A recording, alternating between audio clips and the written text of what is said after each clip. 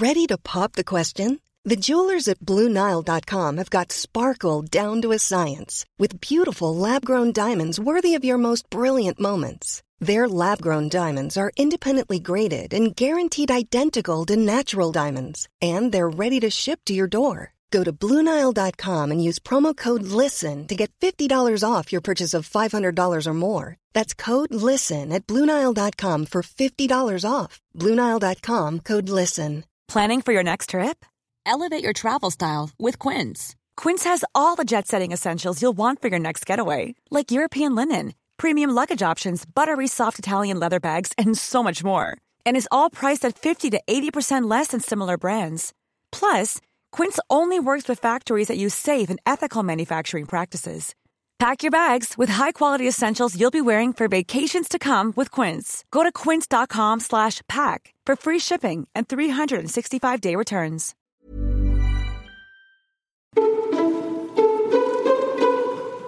Hello and welcome to Ruthie, Uni, Dad and Me. We've had a name change to reflect the change in the podcast. This is the fourth time we've done this introduction because I've not done it right yet. So hopefully this one will stick. Ruthie, Uni, Dad and Me. That's our catchy new title to reflect the fact you're now at York University. Yep. It's just like when they brought back the spicy Monster Munch. On the packets it was all like new. It's so new it's old or something like that. It's just like that. So if you are tuning in for the first time, then I'm Ruth, or Ruthie, and I'm studying French and Spanish at the University of York. I'm in my first year. I'm in my 6th week, I want to say. I'm on a reading week at the moment, which essentially means I'm procrastinate doing all the work that I've got to do. Are you really procrastinating? No. I am getting it done, but I also do procrastinate a bit, but I think that's it's quite symptomatic of being a uni student. You do the grammar, Spanish grammar, French grammar. It's hard, tough. Linguistics. And this is my dad. Yes, although I'm dad. I think they probably gathered that. Anyway, it's week, if you're following the podcast right the way through, it's week 2 in Love Island. How's it going? Because you did say last week. I said it was a lot like Love Island. Not in the way that everyone's in love with each other, just in the intensity of the relationships and whatever. But what I wanted to talk about was I went home for the first... So I've been at uni for just over 5 weeks now, but I went home for the first time, properly home, last weekend. So I stayed Friday and Saturday night, and it was very weird. In what way was it weird? It was just so strange walking into this house that had been home. I've lived there basically my whole life. We moved into that house when I was 5 or 6 or something. So it really is proper classic childhood home. But it was just strange walking into it. It didn't quite feel the same. It still felt like home, but not quite home. And it reminded me of, if you've seen the film Garden State with Zach Braff, it reminded me of that. There's these lines in it. So he says, you know that point in your life when you realise that the house that you grew up in isn't really your home anymore. All of a sudden, even though you have some place where you can put your stuff, that idea of home is gone. You'll see when you move out, it just sort of happens one day and it's just gone, and you can never get it back. It's like when you get homesick for a place that doesn't even exist. I don't know, maybe it's like this rite of passage, you know. You don't have this feeling again until you create a new idea of home for yourself, for your kids, for the family you start. It's like a cycle or something. I miss the idea of it. Maybe that's all family really is, a group of people who miss the same imaginary place. And I'd watched that film and been like, oh yeah, that's such an interesting thought or whatever. But then when I did go back home, I did think, it is home still. And it's home because you're there, and it's home because mum's there and whatever. But it's not home in the same kind of comforting, a warm hug way that it was before. But then I also wouldn't say that uni is home. You were in quite a hurry to get back to uni, though. You didn't want to sort of hang around. No, because it feels strange. And it's also I don't want it to feel too comfortable and not want to go back or whatever. But I was excited to get back also to see everyone and stuff. I think I was expecting to go home and feel at home, if that makes sense. Well, I've deleted some of your episodes. This is why we're having to... because the idea of the podcast is that we don't just talk about your life at uni, but talk about us being empty nesters, sort of. And about the first week you were away, I thought, well, I'm going to have to admit it now. She's gone. So I did delete a few episodes of Scrubs to make a bit more space on the Skybox. Does the house feel different now I'm not in it? Or now no kids are in it? It does feel different with, as I say, 48 episodes of Scrubs deleted. Well, at the moment it doesn't, because we've got your brother while he waits to move into a flat, so it doesn't feel that much different. But we miss you, and when you went away straight away on the Sunday, basically I came back from London, then you went off. Yeah. I did think, I wish you'd stayed around for another day or so. Yeah, but I don't know, it's just something's like off when you're there. Maybe it's just because neither place feels like home. Like, so you're not going back to... No. But your little, but then maybe once you start... Your little Love Island community at university, you wanted to get back there because you're partying on a fairly regular basis. I also want to get back because I had a friend from home to stay on the Sunday night, which was also... like clashing of like different lives or whatever. It was weird, but really fun. No, I was excited to get back and stuff, but I think that it'll be exciting to come back for Christmas where I'm back for a month. Yeah, but then you won't want to go back to... No, exactly. That's why I don't like staying that much. I think a lot of people have said that like the first term, you kind of have to hard it out because you won't want to come back if not. On the subject of partying, I did notice that an interesting theme for one of your parties, I presume this was your Halloween party. It's not a theme. You dressed it's just up what we decided to dress up as. So you dressed up as a Halloween party. You dressed up as Hugh Hefner of the Playboy Mansion, and your other friends dressed up as bunny girls. Bunny girls, Playboy bunnies. Yeah, but it wasn't just the girls; it was the boys as well. Playboy. How does this play out in the Me Too era? It's absolutely fine. This is such a ridiculous thing, Dad. Because what do you even mean? Well, what I mean is, if I was to dress up as something that's... I mean, you can't get more politically incorrect than Hugh Hefner and the Playboy Mansion. And I would think it's a bit of fun. I would think... Yeah, that is. Yeah, I would think it's a bit of fun. But if myself and some other gammon old people, whatever you like to call No, if you dressed up as Hugh Hefner and a bunch of your like old male friends dressed up as Playboy bunnies, that would still be hilarious. If you dressed up as Hugh Hefner and then employed a bunch of 20-year-old girls to dress up as Playboy bunnies, that would then be weird. It does seem very selective to me. You watch something on TV or an old song or something and say, oh, that's terrible. What? Yes, no. The snowflake community. Because the whole point is that I'm not Hugh Hefner. No, and I'm not at all. In the power dynamic in mine and my friend's relationship is not at all like that. No, I realise all that. Obviously, you're not doing it for real. No, I'm quite happy with it. It surprised me. Put it that way. It surprised me that the snowflake generation would even be. It's a Halloween costume. It's fancy dress. Yeah. So where do you draw the line at fancy dress? Well, I mean, obviously you wouldn't black up or anything, or like culturally appropriate, like an indigenous population's culture. No, and you. I mean, but Hugh Hefner is not.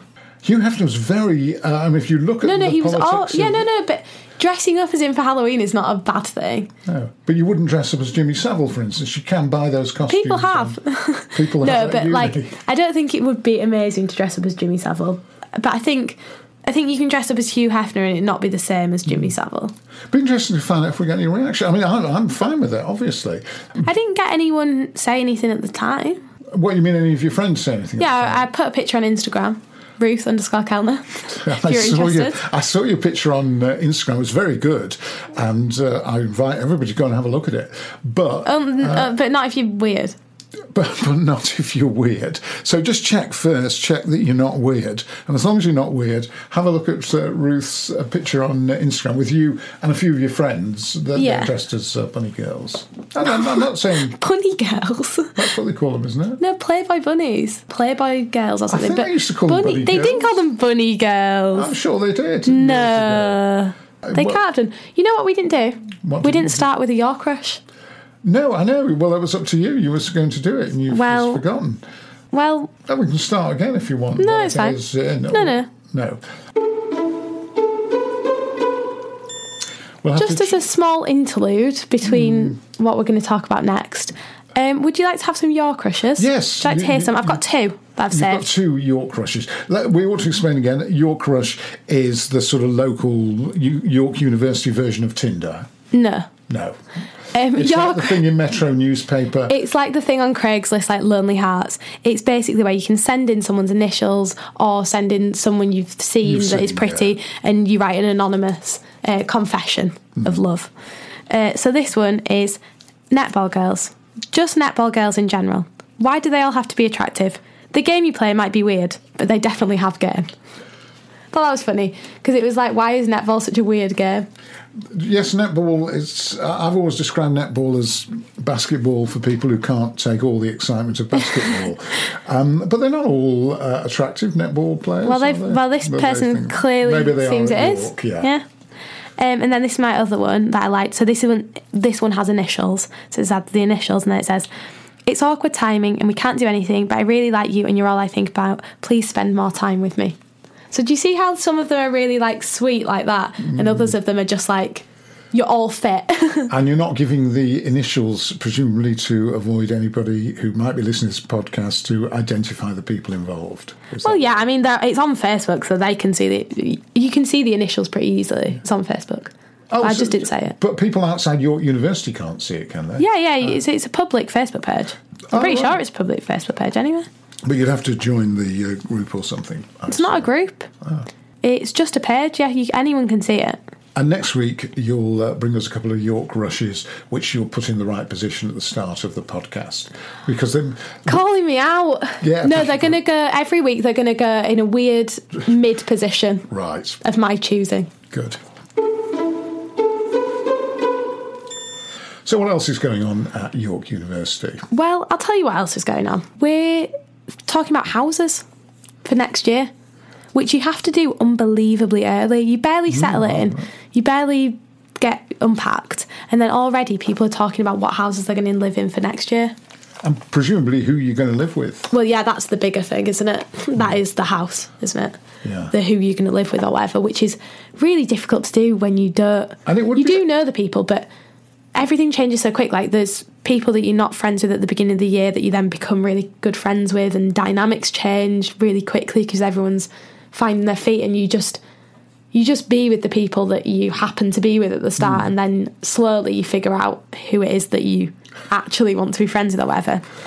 And so we started talking about all these houses and stuff and groups of people who might move in with, and it's all very difficult because you don't want to upset anyone, and no one teaches you how to do it at all. And presumably the size of the house and the cost of the rent would determine how many people would be in there. I mean, you might find a nice We're looking house. at like a group of 6. Yeah, so you're a group of 6. So you want a house with 3 or 4 bedrooms? Well, 6 bedrooms. Oh, so you're all going to have individual rooms? That'd be a big house. I think so, yeah.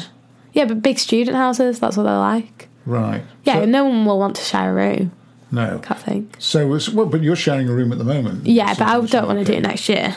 No. So, I don't want to do this year, really, but it's fine, though. Right, yeah. You quickly adapt and, like, get used to it, to be honest. And you're friendly enough with... Oh, yeah. Yeah, so that's... With my roommate and stuff. Yeah, no, it's fine, but still, like, it'd be nicer to be in your own room. But it is hard, and then...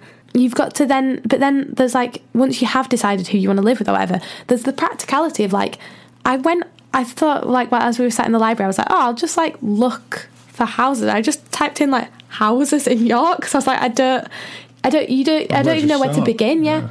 And then they run all these like wellbeing workshops, and who runs wellbeing? So like the university will run like wellbeing workshops and like career workshops and writing skills and math skills or whatever. What I really want is someone to sit me in a room and tell me how to look for a house, like tell me what website to go on and stuff, and no one tells you. No, you just kind of figure it out. If you put student houses in York, I suspect that's a decent place. It's really quite hard to find the websites there. You surprised me. No, it's really quite difficult. I mean, it's still quite early now, but then they do start to go really quick. Yeah, because York is a difficult place, because York is... It's not the worst. People in Durham have like already signed leases and stuff because Durham's so small. but York is difficult. Well, it's because of the city itself. It's a historic city. It's a lot of old property, and because of planning restrictions, regulations. There are loads of places where you can't build. So you can't build new places. So it's a limited stock of housing, I would have thought, in York. Well, it's not infinite number of houses and stuff, and that means some people then have to go into like the student-run ones and stuff. I was going to say, do some people sometimes stay in sort of student accommodation? Like barely anyone. Just people who really can't find anyone to live with or stuff might have to live in halls again, but you don't want to live in halls again. And people are still taking the mickey out of your accent. All the time. Really? People I barely know. Yeah. Straight in there. What did I say the other day? Nerds. Yeah. And what happened? Someone who speaks like this said notes. Really? Well, ridiculous, isn't it? It is ridiculous, but they may be right. They may be right. They may be right. They may be helping you out by taking the mick. What? Why? I would hate it if your charming accent disappeared. But researchers at Yale University have found that interviewers... Oh, do you want to hear a joke? Go on then. Where have you been for the last 5 years then? Right. Do you want to hear a joke? I'd love to hear a joke. So there's a guy in a job interview, and the interviewer says, "So what have you been doing for the last 5 years?" And he says, "Well, I've been at Yale." And the interviewer says, "Oh, that's very impressive." And he says, "Yeah, I think I'm really right for the job." Yes, it's good, that, isn't it? Yes, it is good. I've heard it before, but it's good. I've heard every joke before, but it's good to hear it again. It's an old one from years ago. I'd never heard that before. Well, there you go. Researchers at Yale have found that interviewers make immediate assumptions about your socioeconomic status based on the pronunciation of a few words. Denied access to candidates' CVs, the researchers asked people to judge professional qualities, or in the words of your joke, judge professional qualities and social class from a candidate's voice and assign a starting salary. They found that if your accent was thought to be from a higher social class, you were judged more competent and more likely to get the job, and you were also likely to be offered a higher starting salary. Yeah. That makes perfect sense, but also, who wants to live in that world? Well, precisely. You stick to your guns. But a lot of the newspaper coverage of this had the headline, "A plumbing accent helps you get the job," sort of thing. So it was saying, although this was American research, I didn't think that in America accents were as important. But apparently they really are. And also here. But because like a Southern American accent with like a drawl or like a Midwest accent and stuff. Yeah. But the BBC, God bless them, employ, not just the BBC, but all the broadcasters now employ a range of regional accents, which I suppose... they've got to, I think, yeah. And so that does make it more accessible. I mean, for years I remember... I do think you don't sound as smart, like, when you're meeting people, or that people are less likely to take you seriously. Well, that's if you've got an accent. No, but I do feel that way. Yeah. I'm not sure that applies. I was surprised when I read this research. Think it does when I've met people. Or just that instantly you sound common. Do you think so? Yeah. When it's like, and also like... But you're not going to try I feel like people No, I'm not trying to change it, and I'm like happy to...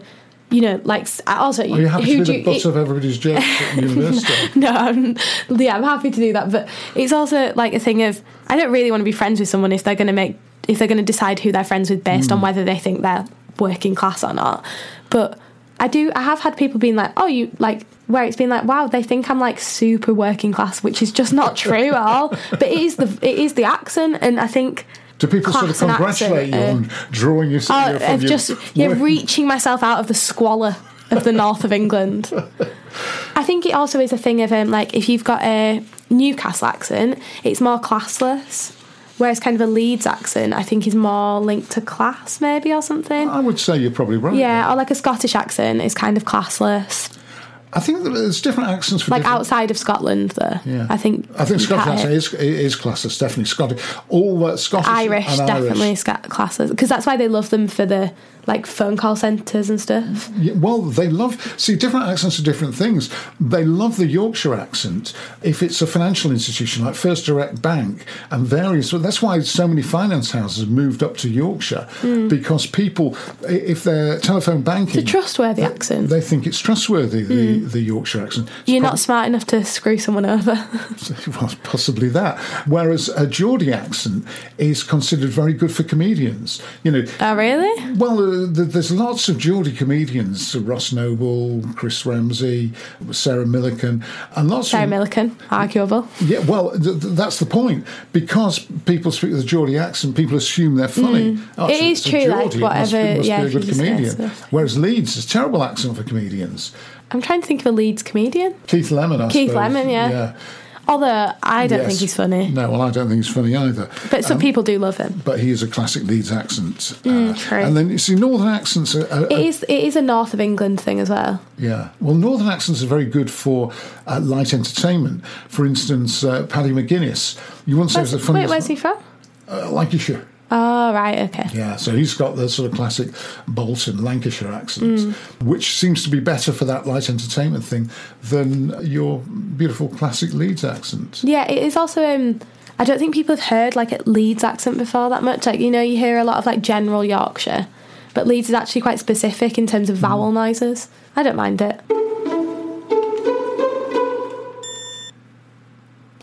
Time for a bit of music. Should we start with mine? Yeah, go ahead. It's the king of rock and roll, not Elvis, Chuck Berry. Are you familiar with Chuck Berry? Yeah, he did that rock around the clock or something. No, that was Bill Haley. No. What's the song that he does? Well, this is one that he does. It's called Maybelline. Maybelline, why can't you be true? Oh, Maybelline, why can't you be true? You done started doing the things you used to do.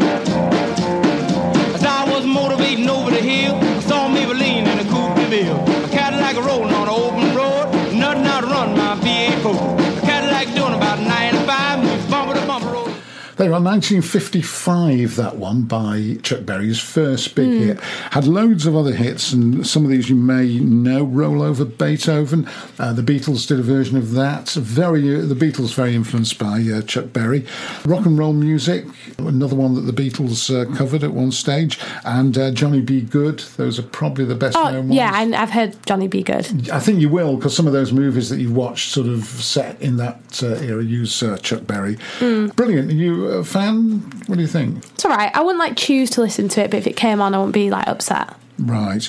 Berry refined and developed rhythm and blues into the major elements that made rock and roll distinctive. So one of the absolute pioneers. And lots of references to cars, Coupe de Ville, Cadillacs and all that, because mid-50s America, cars were a huge thing. Like Grease.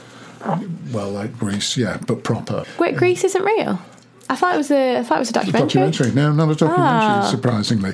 Unbelievable. Also, not just a rock and roller, Chuck Berry, also an armed robber. While still a high school student, he was convicted of armed robbery and was sent to a reformatory where he was held from 1944 to 1947. That's a long time to be in prison, actually, isn't it? It is. Well, armed robbery is a serious crime. After his release, Berry settled into married life and worked at an automobile assembly plant. Obviously, one of the reasons he was so obsessed with Loves cars. Loves them. By early 1953, influenced by the guitar riffs and showmanship techniques of the blues musician T-Bone Walker, he started performing. And he used to do this thing on the stage called the duck walk, which was... Sometimes you talk about the past and it just doesn't seem real. Well, it is real. It just sounds completely made up. No, all these things happened. 1950s, of course, 50s America, the Eisenhower era. It was that's why people were singing about cars and soda fountains and all those things. It was all new. It was all exciting. New. It was all new and exciting. Yours? Shall we just play it and then you can tell us all about it's a song called "Dry Your Eyes" by The Streets. Her eyes must have closed for what seems an eternity. When they open up, she's looking down at her feet. Dry your eyes, mate. I know it's hard to take, but her mind has been made up. There's plenty more fish in the sea. Dry your eyes, mate. I know you want to make her see how much this pain hurts, but you've got to walk away now. It's over. Excellent. Dry Your Eyes, mate, by... It's just called "Dry Your Eyes." Is it not called Dry Your Eyes, Mate? No, it's just called Dry Your Eyes. I've been going around all these years calling it Dry Your Eyes, Mate. Have you? But that's sort of working class rock, you know. No, right. It is. It's not rock at all. Well, whatever, pop. It's hip hop, but it's grime, really. Like, it's the streets. Yeah, it's hip hop. Yeah. So who is he, the guy? So it's Mike Skinner of the streets, who is... He is the streets, Mike Skinner. Yeah, from Birmingham. Is he from Birmingham? From Birmingham. So why is Birmingham native. All right. And then he moved to... so he sounds well Cockney. Yeah, well, then he moved to London to the, like, grime scene and whatever. But he's, originally from Birmingham. Birmingham. So and that's from his album... Not a Birmingham accent. Birmingham. Birmingham. That is a Birmingham accent. Well, it's close, but no cigar, I think. What? It's very hard Birmingham? to say. Yeah, it'll do. I'm from Birmingham. No, there really isn't a Birmingham accent. So what's that then? I don't know what it is. It's just you doing a stupid voice, really. Oh, I thought it was spot on then. Right, well. Anyways, so that's from the album A Grand Don't Come For Free. Released in 2004. Yeah, I was going to say. So basically, I just picked it because I'd kind of not been listening. I'd not listened to anything new or anything that new that I thought, I want to put that on. And so this is one of my favourite songs, like one of the songs I really like, and it's probably their like second most famous song. But it's been really. Why second? What's the most famous? I would have probably thought it'd been. Has It Come to This? Maybe. No, I'd say that was their most famous song. No. Well, it's one that I've heard loads of times. Fit But You Know It is probably more famous than that as well. Oh, I like that, Fit But You Know It. But I think that Dry Your Eyes, Mate. I would have just thought it would have been something from Original Pirate Material that would have been their most famous, personally. But well, we'll put it out to the public. If you do want to get in touch with us on any of these controversial issues, accents, Hugh Hefner, whether that's appropriate, and the streets, whether Dry Your Eyes, Mate. No, but I mean, I just want to... I know it's like a bit basic and everyone's heard the song, whatever, but sometimes stuff is popular for a reason. For a reason. And that is popular for a reason. It's very good. It's a good tune. It's very comforting to have. But if you do want to get in touch to tell me something, I don't know. If you do want to get in touch to tell me I was wrong to dress up as Hugh Hefner or right, then it's martinandruthpodcast@gmail.com. I wasn't actually finished. I was waiting for you to say it again, and then I was going to say, and if you want to hear the songs in full... You can do all that, don't worry. Which brings us quite conveniently to the emails this week, which pronunciation is a key issue. Oh, is it? It is. Darren Leithley has been in touch and says, being a multimedia crony, I saw the tweet about Ruth's southern acquaintances getting pronunciation cards for... Oh, phonetic cards, yeah. That's how to pronounce things. First, it's quite something to come up north and try telling folk how to talk reet. Secondly, I experienced similar at my university, Warwick. My rendition of I am going to the shop, does anyone want anything? Which is, I'm off to the shop, do you want out? In not that broader Yorkshire accent, brackets tingly, he says, it caused much hilarity at Warwick University. What I never asked of them was, where is the second R in grass? Or indeed, where is the R in bath and class? One was studying English, so ought to have known. I'm in admiration for anyone learning languages. To go from scratch to, I suppose, fluency in a year... I won't be fluent by the end of the year, but I'll be quite good by the end of the year, hopefully. I say that, but we'll see. We'll see. He says, this is himself, a decade's haphazard learning of German, and I can just about hold together a conversation with my in-laws, who aren't even German. No, he's not said that. Another languages tale from university. One of my co-residents in halls was studying French. She was relating a blank moment she had in a seminar where she'd forgotten the word for the person at the front desk of a hotel. What, you mean the concierge? What? As in, what's the French for concierge? Anyway, it says, keep on podding. It's from Darren Leithley in Dublin. John Cairns. who is in Ukraine. You remember he got in touch with us before? Yes, yeah. He said, my daughter Emily and I were well chuffed with having a name check on an award-nominated podcast. He says, possibly soon to be award-winning, but at the moment we are award-nominated. Award-nominated. Oldest daughter, Jessica, disappointed about not having the same. She wanted one as well. So now there you go. I just wanted to clarify the Kiev spelling. K-Y-I-V and K-I-E-V. Yeah.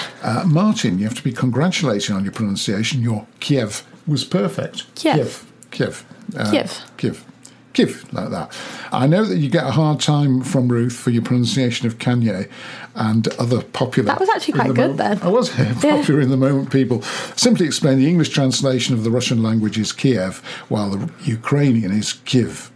Following the invasion of Crimea and eastern Ukraine by Russian-led forces in 2013, there was a lot of changes and anger directed towards Russia, which led to massive changes to the former Russian naming of streets and areas all over the country. These were all changed to more national-based foundations, the major one being Kiev to Kiev. Lee Scholes, so this is really about getting into a new... we were talking 2 or 3 podcasts ago about your little wobble and not looking forward to going to university and all that sort of stuff. Well, he had a similar experience. He said, when I joined the fire service in West Yorkshire in 1978, also at the age of 18, you might find the contrast interesting between his initiation into the fire service and your initiation into university.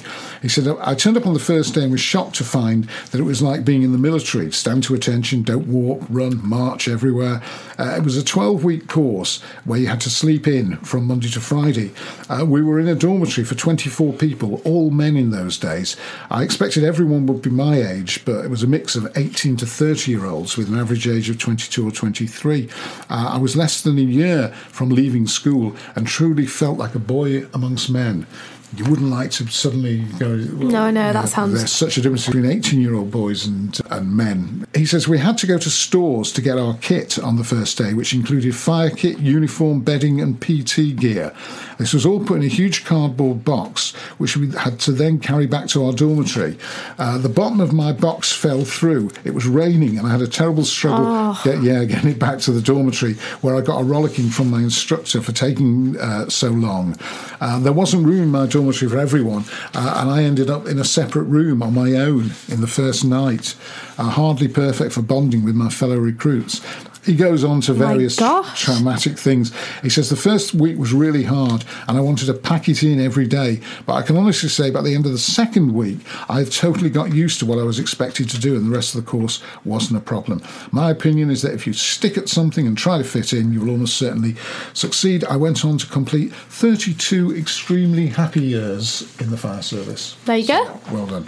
So it's been a bad week for the fire service, so it's nice to have some good and positive news there from that. And if you do want to get in touch with us, it's Martin and Ruth podcast at gmail.com.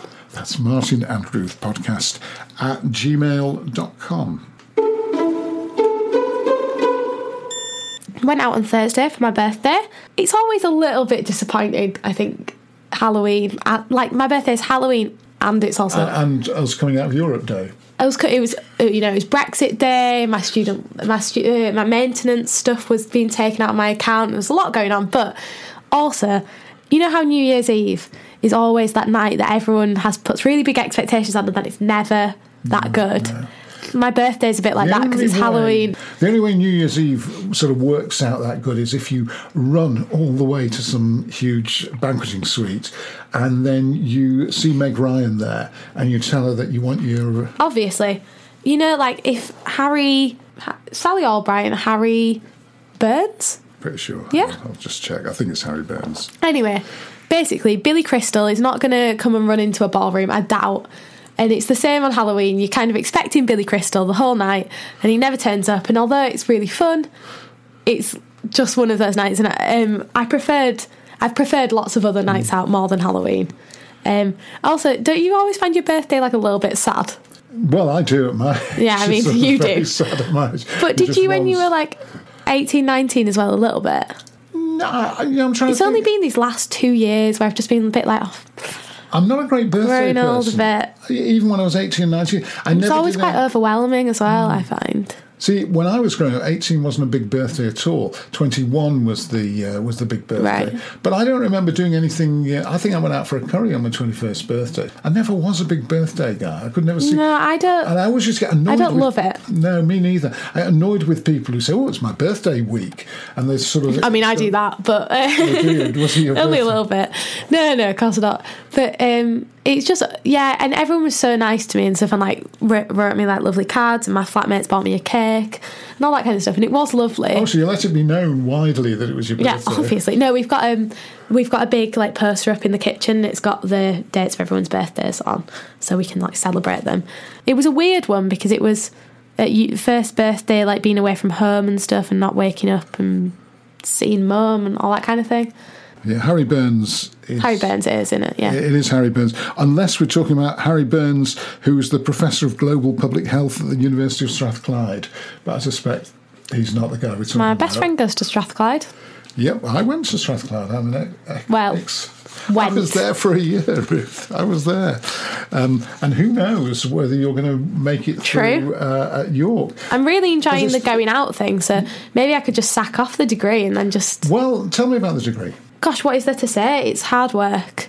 But are you doing... I'm doing the work. Yeah. I do the work that I'm set, but I need to go back over the other stuff. What are you supposed to do this reading? So does everybody... This reading week we've been... Does everybody at university get a reading week? Literally the only people I've met who have reading weeks are the people on linguistics or languages. Right. Yeah, no one has a reading week. It's so really weird, they're actually. expecting you to do something. Yeah, I've been set work and stuff. Yeah. So the other day I had to write 200 words in Spanish, which is a lot considering how little Spanish I know. A lot. And did you manage it? Okay? I've written it, yeah. Was it about anything in... It was about what Latin American country we'd like to visit and why. So I did Peru. Why do you want to visit Peru? I said I wanted to visit... The thing is, though, you've got a very basic grasp of the language.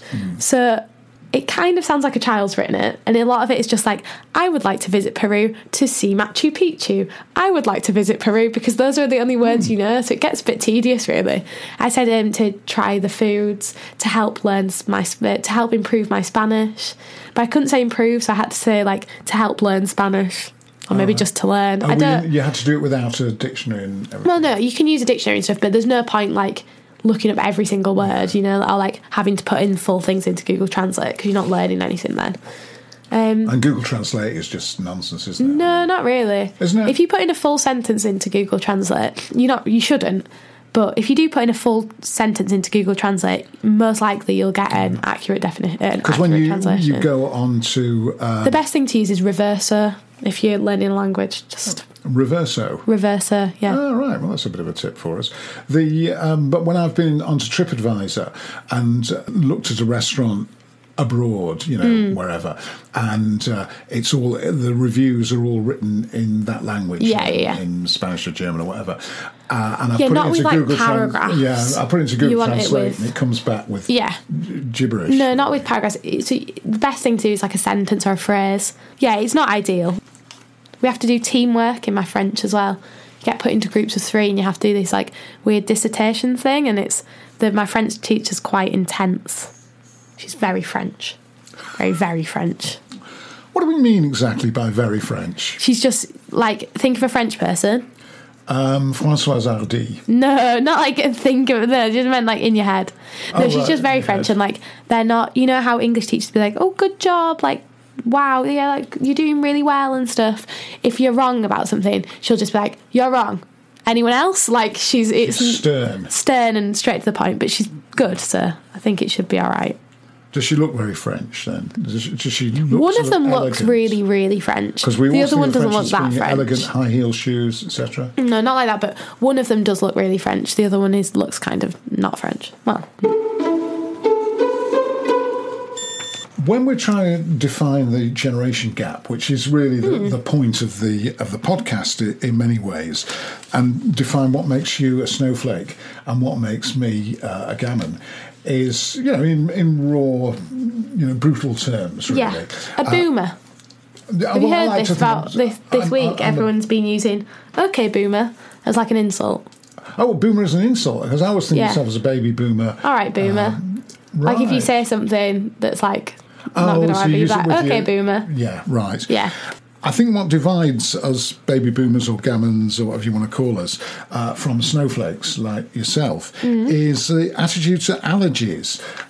Grace Dent wrote an interesting piece. She's just realised that she's now moved from being Generation X to being uncle or auntie disgusting. She says, I believe allergies exist, yes, but like many people in their mid-40s, which she is, I just don't believe that quite so many people truly have them. And she says, I agree with that, though. Here we have the generation gap writ large. Then she goes on to trans. So there's the allergies thing.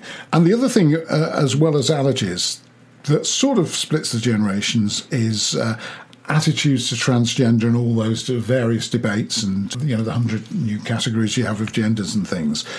She says, suddenly we find ourselves both supportive of the battle for trans recognition, but struggling with the grammar. I noted last month, she didn't, I'm not alone in noting it, I noted it as well, that the singer Sam Smith would from now on be using the pronouns they and them. I'm happy for them, and I understand fully why they want that. Still, the very next time I read a news story about Sam that informs me they attended a party, my eyes spun round and round the paragraph, like Mr. Bean, looking for the other person with whom they attended the party. But I think that's a really just void sort of argument, because you already use singular form of they, them all the time without even noticing it. So if you sat at a table and someone leaves their bag and you don't know whose it was, you'd be like, oh, is that bag theirs? That's the singular form of they, them. You don't, and you use it all the time. Like if someone was called Joe and you didn't know whether they were a boy or a girl, you'd be like, oh, they're coming tonight. Like you use they, them as singular all the time without even noticing it. It's only when someone tells you that it would be polite to do it that people have a problem with it, or people can't wrap their heads around it. I think it's when it's written down. You do it so naturally. They're on tour. Oh, who's on tour? Sam Smith and who else? But it's so easy just to do it. That's what I don't understand. That's what I'll never understand about this debate, is that, like, regardless of whether you understand it or not, it's so easy just to do it, or to try and do it, get it wrong, and then be corrected. One last bit about uni that I wanted to tell you about is we're having our, college... So within the university, there's college. I go to, a collegiate system uni, and we're having our, college election things. Oh, right. For, there's, a wellbeing officer, a BAME officer, a chair of the college, a secretary, a treasurer, lots of different positions, and ones for each block and stuff like that. And I can't believe we went by accident, to be honest. We were going to the bar last night, and accidentally so they were doing on the way to the bar, they'll be fine. They were doing their speeches while we were in the bar, so we got heard some of them. I can't believe the amazing amount of apathy it's met with. Literally no one cares. Yeah. The only people who care are the people who are running and some of their friends or whatever people around it. But the people who are running, are they students? Yeah, students. Yeah. Some first years, but mostly second or third years, I think. There's a sports officer and those kind of things. And no one really seems to massively care a great deal, which is a worry with the general election coming up. Mm. But you're going to vote locally in Wakefield, aren't you? Yeah, I think so. I've weighed it up. You looked at it seriously. To tactically vote. Yeah. My vote will be worth more in Wakefield rather than York Outer. York Outer's massive. Yeah. And we can't say who you're going to vote for. So no, because it's a secret. It's a secret, and that's it's also the whole idea. But it's also it's a pending period, so you can't. What I'm saying is there are election rules, and as a presenter, I'm going to have to think of you as a presenter. Genuinely, I'm thinking of you as a presenter. You can't say it. No, you can't. You can't say. I mean, when can I say who I'm going to vote for then? After the election. After the election. That's it. After the election, yeah, because. I feel really professional. Well, you see, because this will go out on Talk Radio as well as being on all your favourite podcast providers, etc. And because people love you as a presenter, you would be tens of thousands of people. Yeah, you would be unfairly influenced in the election. So don't say who you're going to vote for. Whatever party could get tens of votes from this. Yeah. Well, it could, you occasionally find an election. Could sway the balance, yeah. You could sway the balance. So don't say who you're going to vote for. And also don't say who you're going to vote for as the well-being officer, because that could sway the whole vote. Well, so quite a lot of the positions, there's only one person right. in Senate. Of course I'll vote for them. I'll look at their little manifestos and whatnot. I don't know, it's another one of those things where you think that university is going to be this incredibly, everyone's so passionate about everything or whatever, but really people just like going out a lot, I think. At least in the first year. Do you have a meme for us? Of course I do. This is a tweet that someone did, but it's, it's funny. Friendly reminder that planet Earth is a dense molten core encased in a layer of solids, and therefore is technically speaking a ravioli. So, Dad, yes? That is all I've got to tell you from this week. Good. And I'll see you next week, I guess. Well, I guess you will. And just a reminder, if you do want to get in touch with us, because often the emails are about the most interesting part of the podcast, do get in touch with us. Some would question whether they should just write an email, just read it to themselves and sack off the podcast entirely. But no, we will be back next week with lots more university stories, I hope. And if you do want to get in touch, it's martinandruthpodcast@gmail.com. It's martinandruthpodcast@gmail.com, all lowercase, all lowercase, all one word. And while you're on the internet, if you go onto Spotify, you can find the playlist with this week's songs in full and all the others from all the other weeks that we've been doing the song by typing Ruthie, Me and My Dad or just Martin and Ruth.